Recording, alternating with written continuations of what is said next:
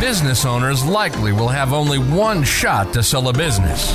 Most don't understand what drives value and how buyers look at a business. Until now. Welcome to the How to Sell a Business podcast, where every week we talk to the subject matter experts, advisors, and those around the deal table about how to sell at maximum value. Every business will go to sell one day. It's only a matter of when. We're glad you're here.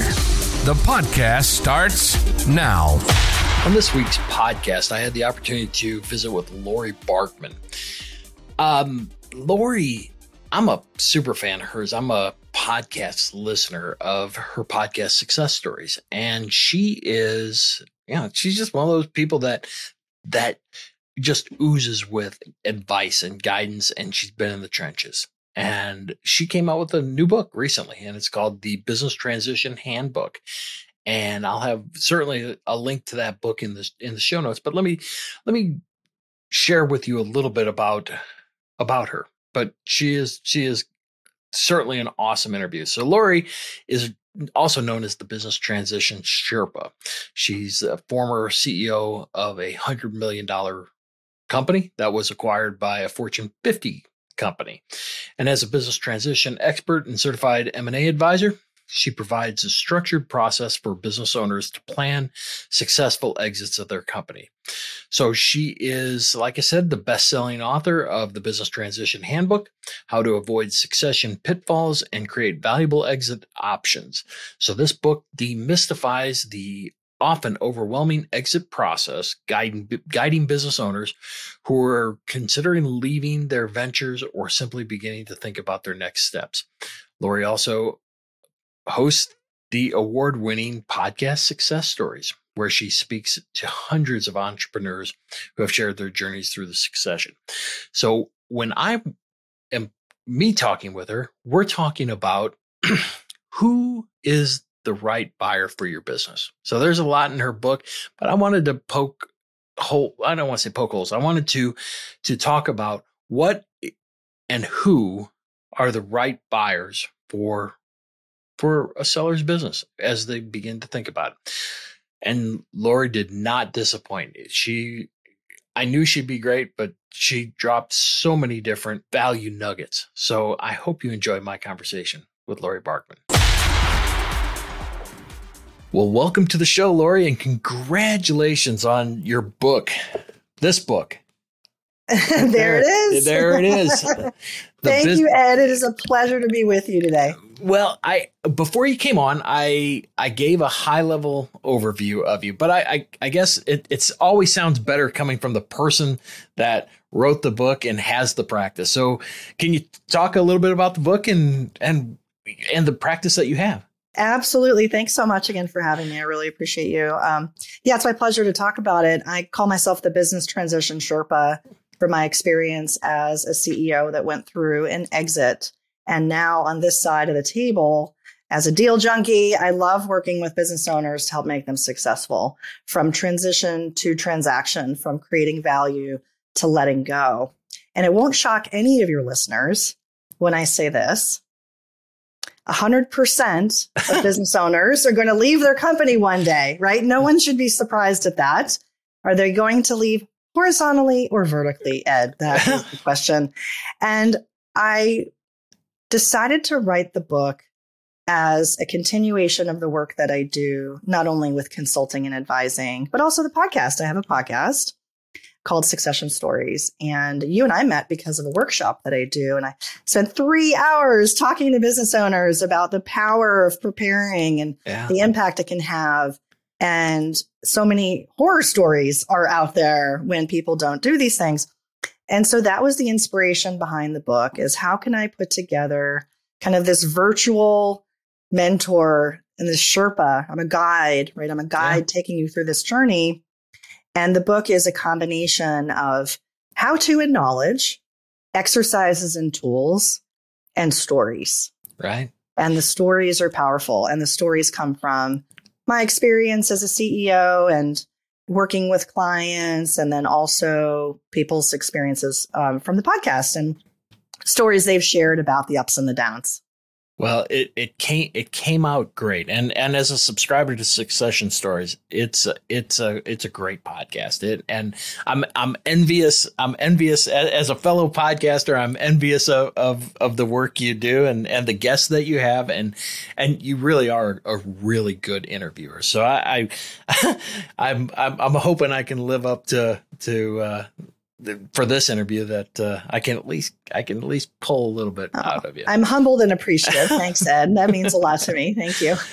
So the book has a lot in it. And the good news is that you and I talked a week or two ago about what we were going to talk about. And so we're going to focus on page 79.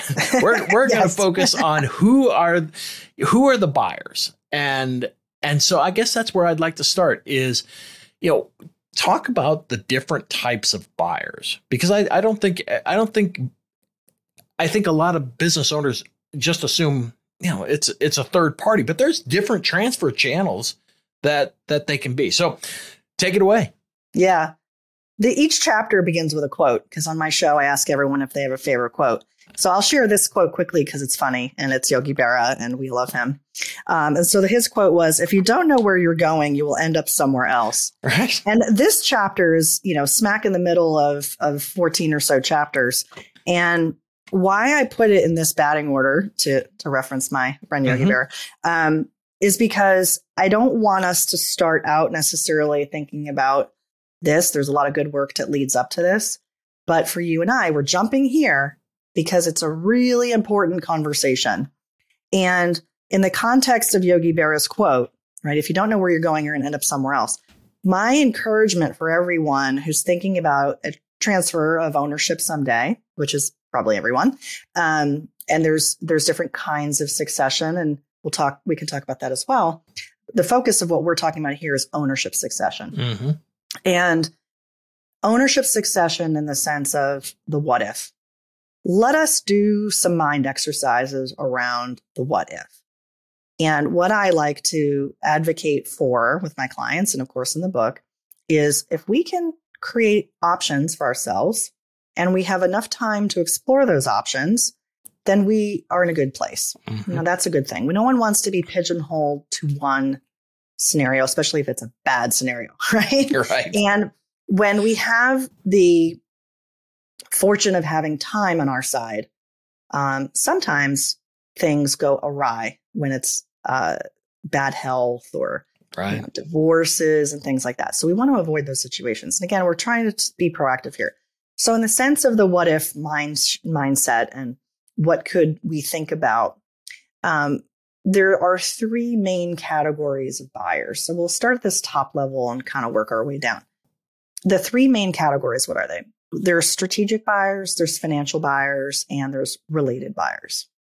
A strategic buyer, in a nutshell, is an organization. They might be in your industry. They might be a big player in your industry. Maybe they're doing a roll-up, or they could be a competitor to you. They could be an entity that is looking to acquire assets so that they can stitch them into their current organization and let go what they don't need. And that's financially the mechanism of how they are able, in general, and this is a very in general comment, to pay the most, right? So of these three categories, typically, I could be wrong, and it's not all instances, right? Yeah, but in many instances, the strategic buyers pay the most. And why that is because of the math and that I'm explaining, where if they acquire these assets and they look to stitch them into their current organization, they eventually won't need other pieces of it, which could include people, right? And overheads. Right. And so they get leverage and they can get the return on that investment over time in the fashion that they need. So that's one category, which is strategic buyers. The second category is financial buyers. And financial buyers can be most commonly private equity groups, which are formed by limited partnerships where you have people who are providing funding to the group. The investment decisions is made by a smaller group. And then over time, more and more what we call dry powder is put in and available to for follow-on investments. Now, there's two important flavors for private equity investments. One would be called a portfolio deal. And a portfolio deal in a private equity group means it's like an anchor tenant in a mall. You're going to be Macy's, or you're going to be, right, and so you're going to occupy a pretty big share of that portfolio's investment. And it's a standalone. It can literally stand on its own. And a tuck-in or an add-on are some smaller companies or assets that are tucked in, folded into a portfolio play. Now, why does that matter? It matters because, like I was describing on the strategic side, on the financial buyer side, private equity groups have a different mechanism for creating value. Typically, they'll have a buy and hold and flip strategy, and buy, hold, improve, I should say. And so they're looking to kind of buy low, sell high over a 5 to 7 year time period. Are there exceptions to that? Absolutely. There's definitely private equity firms that have a longer time horizon. And so please don't take this as, a forever statement. But in general, that's what we'll see. And so over that 5 to 7 years, it's a sprint to improve the business, scale the business, get it operational the way they need it to, and then sell it. In a tuck-in situation where it's an asset that they want to tuck into, it sort of feels a little bit more like a strategic buy. And so financially, the multiples might look more similar to what a strategic would put on the table. Now, the third category, and I'm skipping over some of the subcategories here, sure, just in the spirit of time, we can always come back to it. And then in the third category is related buyers. And related buyers could literally mean they're related, could be family, and they could be management. So use or think about the word related as like insider. The insiders know where the bodies are buried. They know the goods and bads of the business. And that can be great for some sellers who really want to keep it close and keep it in the community as they've defined it. And the pricing is commensurate with that, right? Where people know the risks because they're very much involved with it, or they have exposure to it. And especially when it's a situation where a family is going to take over ownership, it's probably not the highest market price, right? Sure. So that's how I like to put it in the batting order, because it makes sort of intuitive sense, I think, to think about it that way. Yeah, and the highest price may not be the best buyer, and that's right. And certainly with related parties, I mean, I think that we're seeing more and more family operations. Whether they're selling to management, I think they are starting to recognize more, what they did to create the wealth, and it reflects in some of their structures. Who do you think is what are the advantages and disadvantages of the financial buyers versus the strategics? Well, of course, this is very subjective. It's up to the seller. Yeah. And this is a big part of the conversation that I have with clients, because I want them to think about different options. So while a strategic buyer might make a ton of sense, there could be a financial buyer that's out there that we just haven't met yet, and it's worth understanding, what their fit might look like. On the pros and cons for related buyers, let's start there, because maybe that's quote unquote easier to talk about. Right. Just because someone's related to you doesn't mean they're a good fit to be your CEO, and it doesn't necessarily mean they're a good fit to own the business. So there's the capabilities and skills side of that statement. The other side of that statement is that what they want? So the aspect of whether or not family or management are a fit is definitely a two-way street. And I encourage people, if this is something you're considering, think about it as strengths, motivations, and fit. Okay. Strengths, motivations, and fit. If they do not have the core capabilities and skill set, stop.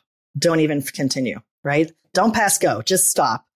If they do have the skills and capabilities and they can be coached and mentored and grow, and you think they can get there one day, great. Keep going. Keep having this conversation and find out from them if this is something they want to do.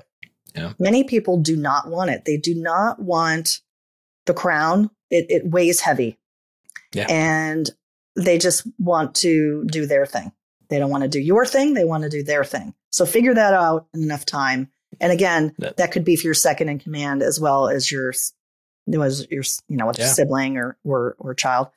When it comes to financial versus strategic, I do have a table in the book that kind of compares the two. And I don't give pro con on it because, again, it's very subjective as to whether or not it's a fit for your business. So I just go in with eyes wide open and say, look, strategics look more like this, and this is why it could be more of a fit for you versus the whether it's a platform deal or a tuck-in. Sure. I was working with a buy side deal. It was a private equity group, and they're doing a roll up of a very specific niche. And so I was helping them with getting, opening doors and having conversations with owners who weren't necessarily thinking about selling. And what was really interesting about the model and the opportunity was that these sellers they were small, right? These are sub 1 million companies, again, in a very specific service category. And here was this financial opportunity for them to stay on with the business. And if successful, this roll up would get them probably 100x, right? What that would mean versus just today. And how does that math work? Well, because they were going to roll over a piece of equity, let's say 30% or 25% into this parent organization, this private equity group kind of, global structure. And if that structure sells in 5 to 7 years, it's going to be worth a heck of a lot more than their small business that was under $1 million in revenue. And for some people, they really saw the opportunity and they were hungry for it. Mm-hmm. And it was a great fit because they wanted to stay on, they wanted to be part of the success, and they were excited about that second bite at the apple. There are other buyers that said, no, thank you. That's not it for me. I'm not interested in that. I want to retire and punch out, and I don't want to be part of, this ongoing organization. So that's why fit really is very subjective, because Company A said, yeah, this is awesome. Let's go for it. Company B said, no, thanks. I'm good. Yeah. The funny thing is, I think how it's positioned and the buy-in of the strategy of how it works. And I think we've both seen buyers that behave in a manner that you can clearly see the strategy versus, hey, this is why you should go with me because you're gonna have some equity and then we can build together. And I think the latter is inferior to the former. I think that you see that those and this is where I'm going next on this 5-20 rule, because I think that is, you can get superior buy-in when you have some critical mass of the acquiring entity. It lowers that risk. So the 5-20 rule. What is it? Yeah. So let's talk about that. Let's talk about it. The 5 and 20 rule is something that John Warlow from Built to Sell and the Value Builder System talks about. And I included it in my book because I think it makes a lot of sense. And I've seen it practically speaking also from my experience, where essentially a company that could afford is one part of it, afford to acquire you / have the interest in acquiring you. That's the sort of the 5 and 20 rule would be that they are between 5 times to 20 times larger in revenue than you are. So if your company is $1 million in revenue, a company that would potentially be interested or have the capability to buy you would be 5 million to 20 million in revenue. So that's kind of heuristic. Is it always the case? No, of course not. Because what you could say, well, Laurie, does that mean that a big publicly traded company would never buy a small business that's 20 million in revenue? The answer is, of course it happens. It does. Absolutely. Is it rare? Sure. Why? Because it has to do with bandwidth. Right. So if you think about these big companies that are acquiring, the juice has to be worth the squeeze for them. Now, that was my experience, right? We were acquired by FedEx and it was a significant deal, but it was still small for FedEx, right? It's FedEx, right? They have a lot of capabilities. Right. In other situations, and I had this happen, I was doing a sell-side engagement for a civil engineering firm, and I was running a bid process and inviting parties to the table, both strategics and financial buyers. And I had a great corp dev conversation with a firm who was a great fit, and the corp dev group said they're too small. It's not worth the time for us. We gotta go hunt for larger things that make more impact. Because remember the math we talked about earlier. They're looking for the math to work out. They're looking for deals that are accretive. They're looking for deals that'll make a difference to their earnings per share, et cetera, et cetera. So I think in all cases, can there be exceptions? Absolutely. Does that mean you should not knock on their doors? No, I think you should. But I want you to be realistic about it. So if we think about targets, literally, as like a bullseye and concentric rings, we might do this analysis based on different criteria. And one of them is going to be their ability to have the financial capabilities to buy you, the team to have the focus and interest, and then focusing on the integration. Because we could talk about post deal integration all day long. If they have not been able to plan for an integration, then what's the likelihood the deal will succeed longer term? And these companies that have a playbook or they've done this before and they're looking for certain things, they're experts at it. They know what they want and they're going after it. And how can you get on their radar? And that's typically, you'll see that in both certainly the PE side and the strategic side, but on the P side too. I mean, they're seeing a lot of volume. They have to feed the beast. They have, these investments, they need to put it into use.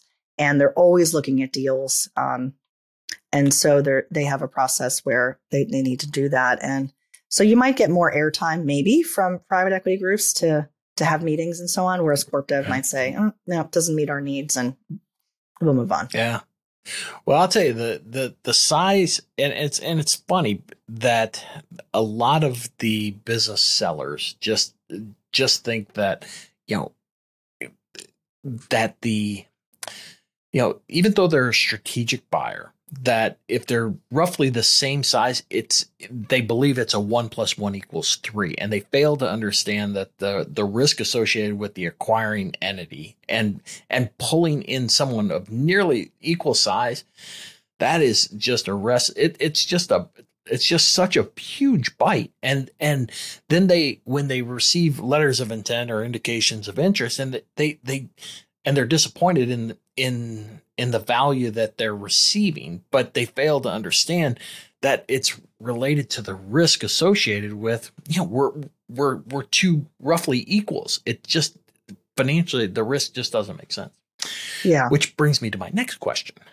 You started to talk about post-sale integration, and I think everybody has seen the study by Harvard, where 87% of mergers, don't shake out the way they originally intended. And I guess, especially with culture, we've developed a culture here.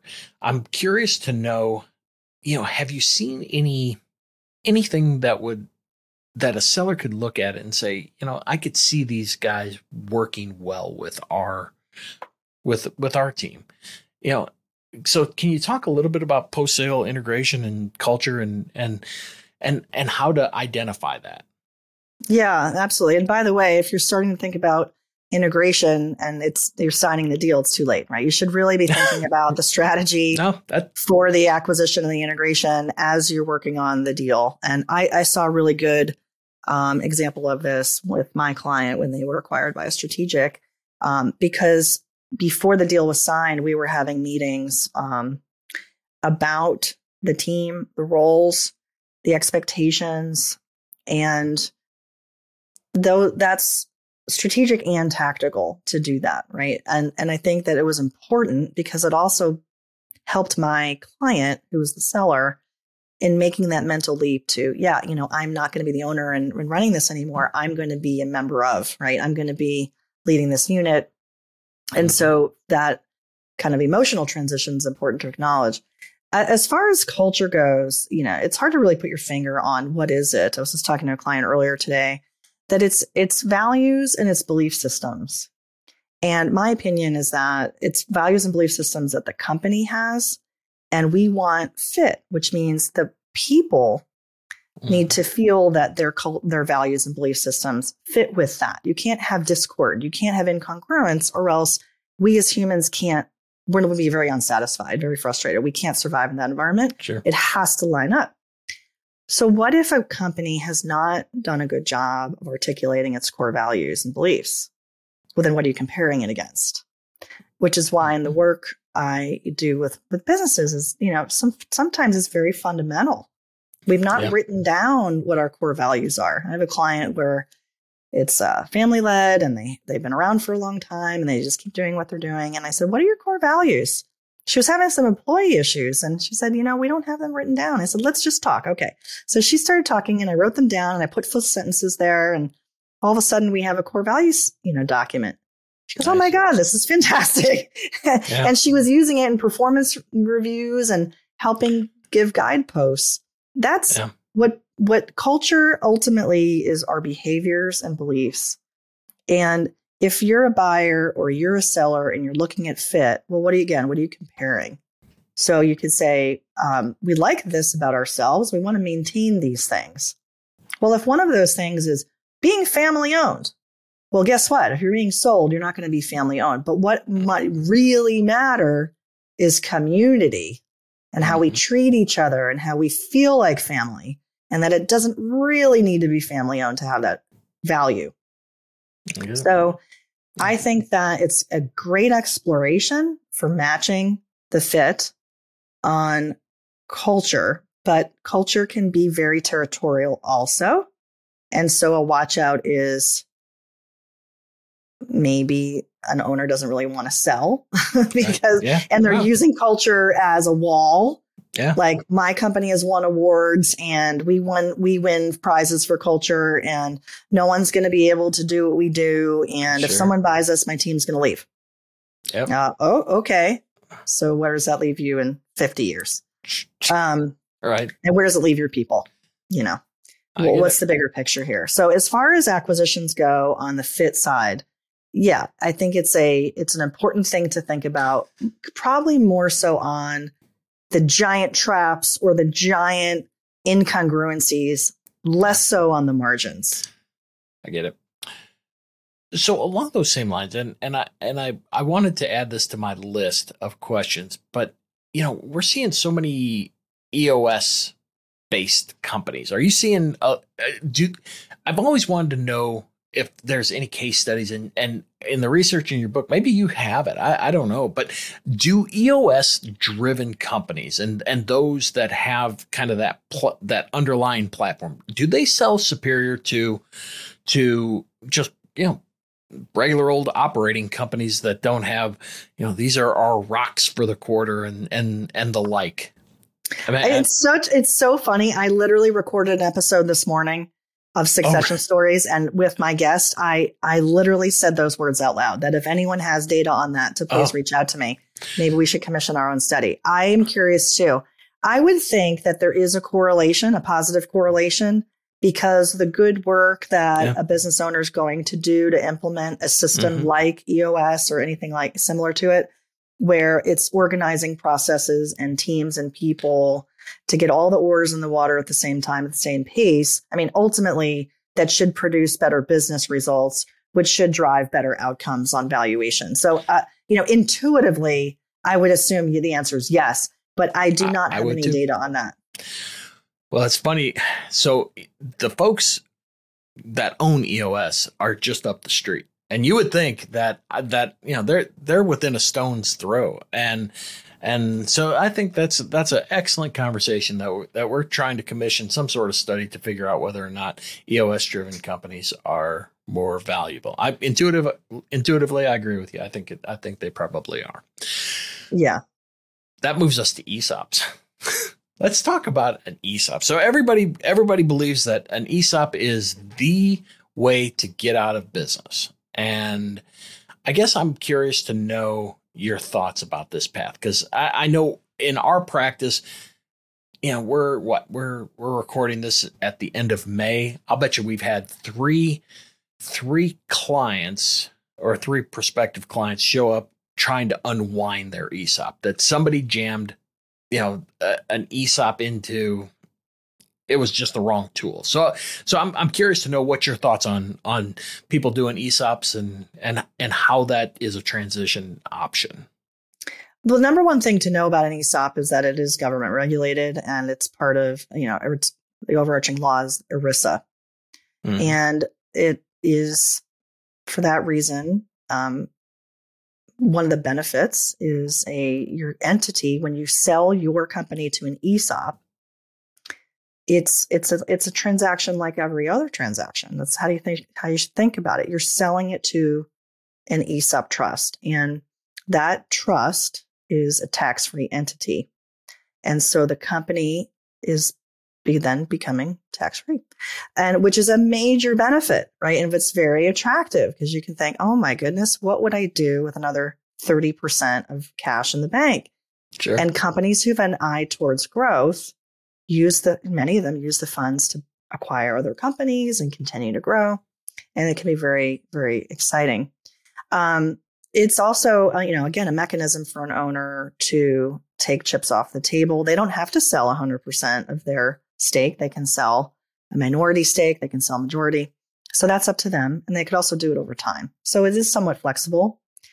I have a client that's very much interested in an ESOP, and he's been doing a lot of research on it, and he's even gotten educated on it. He's taken an additional class and getting certified, and he's really taking an interest. And I'm helping introduce him to others who are important stakeholders on an advisor side. And he's doing his research. And at the end of the day, I'm helping him as well as others to make a good decision. Yeah. There are people who rush into things and, kind of get the gold, this little carrot of tax-free, and boy, isn't that amazing? And isn't this wonderful? And whereas you're right, maybe it isn't a fit for them. There are requirements for things that once you become an ESOP, the ESOP trust and you're a trustee, you've got to have the right partners on your side to make sure that everything is done annually that needs to be done, and that you're compliant with the law. So that's important. The other really big thing to think about of whether or not an ESOP is a fit for you, I do think is the size of the business to start. Now, there's debate, are there some heuristics around this? I just talked to a friend the other day who's in the similar space as us, Ed, and he said, company has to have at least 2.5 million of EBITDA or it is not worth it at all. And I said, oh, that's interesting. I've heard, 1.5, 2 million. No. He says, it's got to be larger. It's just not worth it. I'm like, okay. So there's no one hard and fast rule, but for my research for the book and what I've put in here with a couple of, general statements is that it could be a good fit for a company that has a demographic diversity where not everyone's the same age. Not everyone's going to be retiring at the same time, because essentially an ESOP is a future payment to an employee that's vested in this program upon leaving the company. So if everyone leaves at the same time, you've got a pretty major liability. And so not only is it the upfront math and financial analysis on what's this going to cost me and what's my general ROI, which, one rule of thumb is about 3 years payback. So, okay, but what happens in the future? What's this future liability look like? And what's the census of my organization? Am I going to have an issue or not? And how do we pay this and fund this and all yada, yada? You have to plan for that. So if you don't have a good advisor or tax advisor, whether it's an ESOP advisor who's experienced in this as an intermediary, or if it's a tax and accounting firm that has ESOP experience, I would highly recommend doing both sides of that financial analysis, just so you understand what this could look like. Well, and the debt surrounding the origination of the ESOP, I mean, the seller is probably going to be one of the guarantors of that debt. And I don't think that while they are certainly able to get the equity out of the business, or a fractional the fractional equity out of the business, you still maintain the liability. So while it's an excellent mechanism to get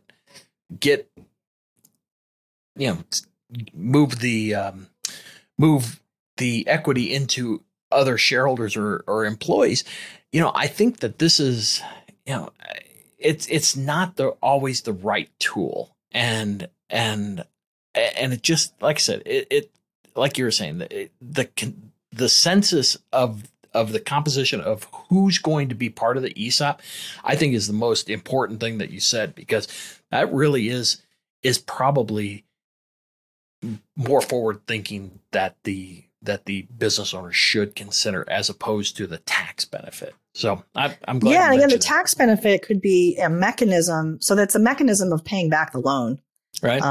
Which is why I think 3 years is generally a benchmark, that the loan should be paid back because of the tax savings. You're using that money. The company is using that money to pay back the loan, and again, then the owner is taking the chips off the table, which is probably a good thing to diversify their net worth.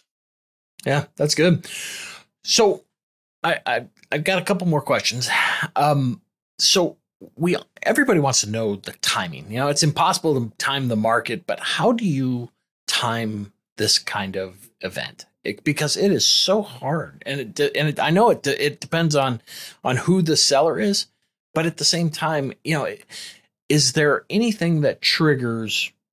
Here's some of the tripwires that it's time. Can you talk a little bit about that?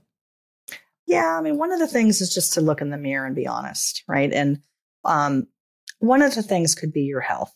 And if you've been having health issues, or maybe your business partner's having health issues, that's not a great situation. No one wants that at all. But it also can be detrimental to the value of your business. So that's why I advocate to try to work on this when we're all in good health and mind, right? So that's sort of first and foremost. We never know when the music's going to stop, right? We're playing musical chairs and we never know. And so it's really good to be ready and have a business that's ready for sale at any time, because you never know when someone's going to be approaching you that it is the right fit. And if you have a ready to sell business, then that's just a good thing, right? It's just, that means you're running a good, healthy business anyway. There's all kinds of sob stories when people have missed that opportunity to sell. Rand Fishkin is a famous story. Lost $200 million by not selling to HubSpot. It's a fascinating story. Right. And so somebody like Rand Fishkin is always going to have the regret of, woulda, shoulda, coulda, right? There's probably other people that are thinking about the economy and thinking, I'm going to time the market. I'm going to be either peak seller and try to sell at the peak, which is very, very challenging. And I have, some data on this. But basically, if we look at the data from around 2008, 2009, and if you sold your business at the peak, and let's just ignore taxes for a second, but like if you sold it at the peak, and then what did you do? You took your proceeds and you invested it in the market. Well, you were investing in the market at the peak. So if you take somebody who, if at that same time sold their business for less, or in around 2009, let's say, they sold it in the lowest point in the economic cycle. So here we are coming out of the recession, right? It's a kind of a crappy time.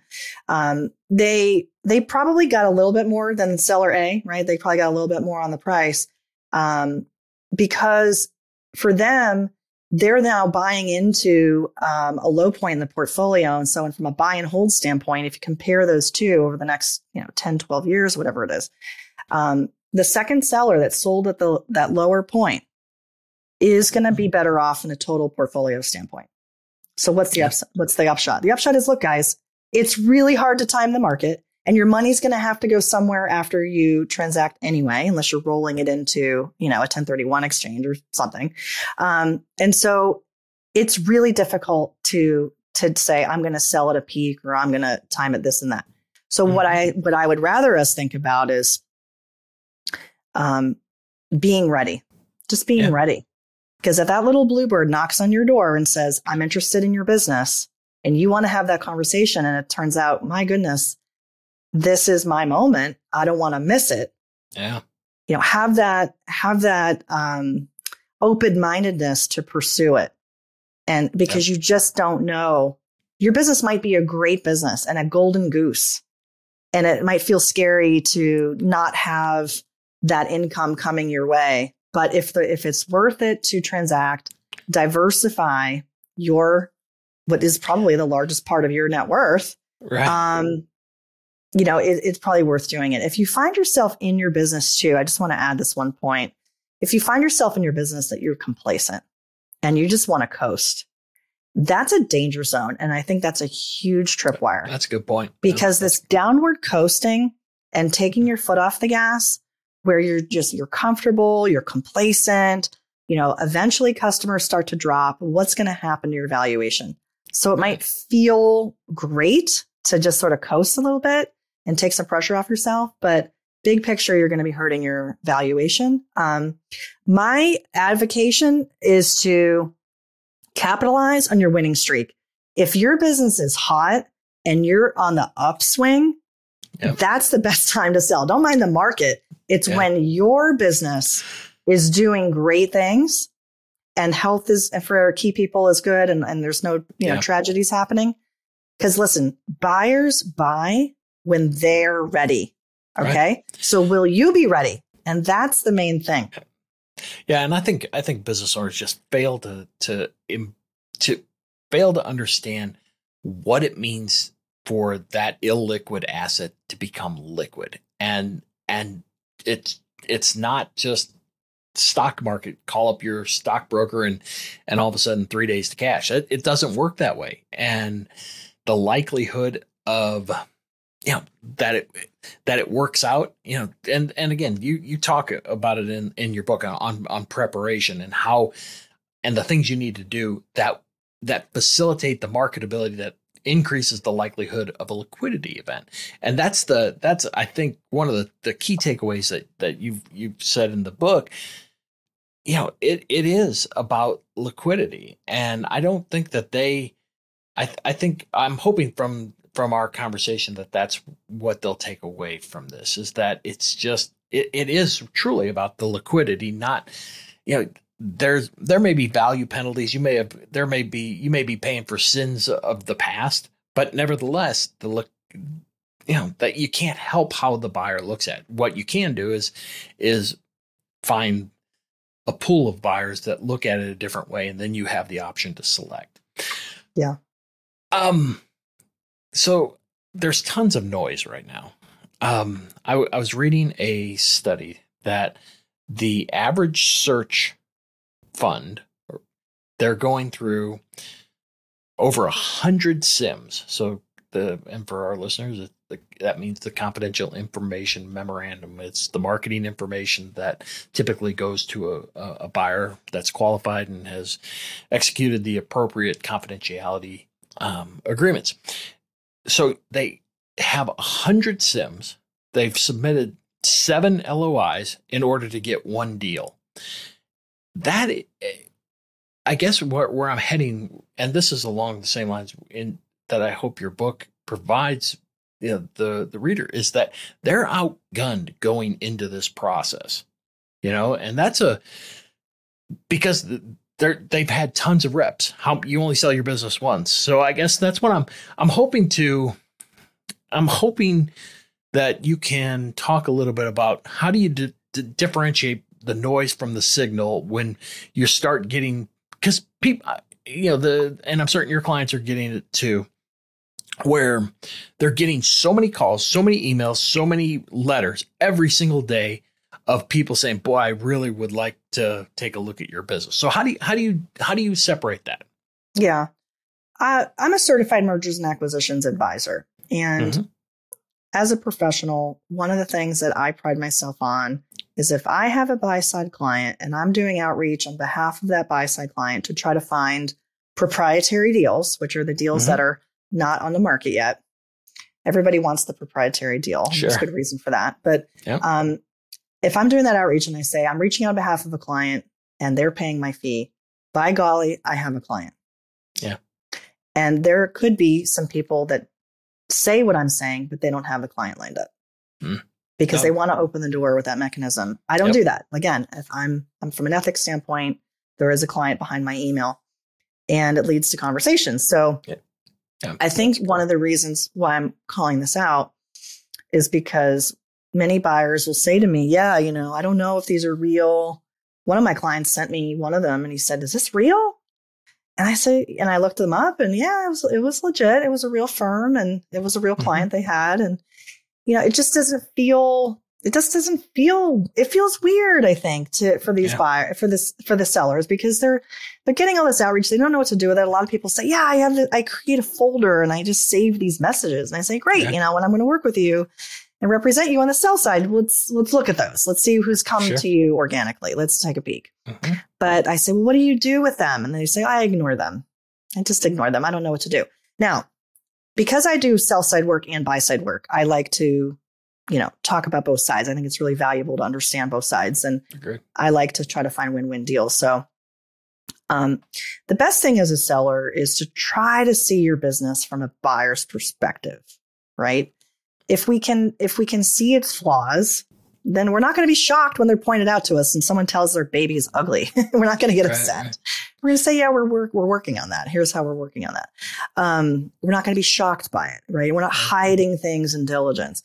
A company that's been preparing and has a realistic sense of where its strengths are and where its opportunities are will be more prepared to have its financials ready for review, for discussion. That's like, hi, how are you? Yeah, what are your financials, right? It's like a handshake. You just have to have them prepared. I've had so many of these proprietary reach outs just die on the vine because the sellers, okay, they have QuickBooks, but they're not that organized and the wife's busy and she can't get them together and yada, yada, but it just goes nowhere.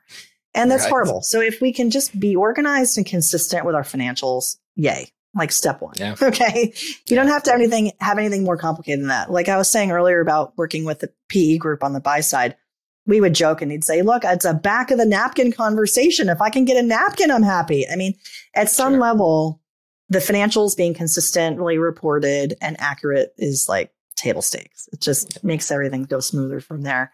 As far as these search funds, I mean, I've bumped into them quite a bit. I've had a couple folks on my show. And I get it. They're looking for this perfect. Sure. Everybody wants the $1 million plus EBITDA in these sectors and and cash flow, cash flow positive and recurring revenue. And everybody wants that. So they're all fishing in the same ponds. And it is tricky because it's imperfect information. And it's a very interesting buy side, sell side kind of deal. We don't have the giant MLS of the states and, but we are brokers and we're trying to find buyers and sellers for these things. And for sellers, they only sell their business once. And I here putting my sell side hat on and representing sellers, I'll say this. I even if someone comes to you and you think it's a good fit, I would recommend that you still get someone on your side as an M&A advisor. So for example, with my role with Stony Hill, we do what we call facilitation deals. So let's say I haven't found the buyer for you. They've found you and they're now, you've established contact, but there's so many potential pitfalls in you negotiating this deal directly and not even all the emotional stuff, but just all the details that need to happen. Plus it's easy for things to go wrong. Step one, did you have an NDA signed? Like just the basics. Sure. You'd be surprised how often the answer is no. And so my advocacy here is that if someone's approaching you to buy your business and you think that you want to pursue it, please still have someone on your team to advise you on the deal. Yeah. And you know what? And just having that exploratory conversation will get you miles ahead. But recognizing that these buyers have many, many, many more reps than you do at looking at businesses than you have selling. All right. Well, I know I'm bumping up on time, so I want to be sensitive to it. And in your case, you do quotes. In my case, I have one. I ask this every time, and I'm fairly certain I know the answer, but I'm going to ask it anyway. So, if you had one piece of advice that you would give business owners that would have an immediate impact on the saleability of their business, what would it be? I have two things. I'll take them. Yeah. Well, the main idea is to be able to look in the mirror and just be really take a fresh look at your business. So I have a business assessment, and I think a tool like that where you can really take a fresh look at your business to understand what its strengths are and what its potential risks are is table stakes. Like, you really should do that and check in. Mm-hmm. And if you're able to do a business valuation to understand the value of your business today, great. But just get a baseline. Because we need to build from there. If you don't know what your business is worth and you don't know what risks and pitfalls you might have, you can't work on them. So I guess there's three things. The third thing would be just start the process. You don't have to sell. You're not making any decisions. And everything you do is going to help you run a more profitable, more enjoyable business. So why wouldn't you do it anyway? It's all good work. Yeah. All right. Well, what's the best way we can get in touch with you?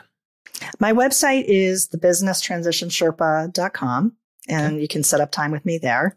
And LinkedIn is awesome. Connect with me on LinkedIn. Let me know that you heard me on Ed's show, and would love to have a conversation. And if you're interested in the assessment that I mentioned, absolutely, we'd be happy to connect you for that. And the other important thing, the book, the Business Transition Handbook. And we can go to your website and get that, or should we go to Amazon? We don't want to pay Amazon fees. You can pay Amazon. That's fine. I have a book page on my site, but I'm going to bounce you to Amazon as well. But yes. All right. Well, Laurie, you know what? I'm so grateful for the time. You were everything I had hoped you'd be. So thanks. Oh, thank you, Ed. It was my pleasure. Thank you so much. Thank you for joining us today on the How to Sell Your Business podcast. If you want more episodes packed with strategies to help sell your business for the maximum value, visit howtosellabusinesspodcast.com for tips and best practices to make your exit life-changing. Better yet, subscribe now so you never miss future episodes. This program is copyrighted by MISO Inc. All rights reserved.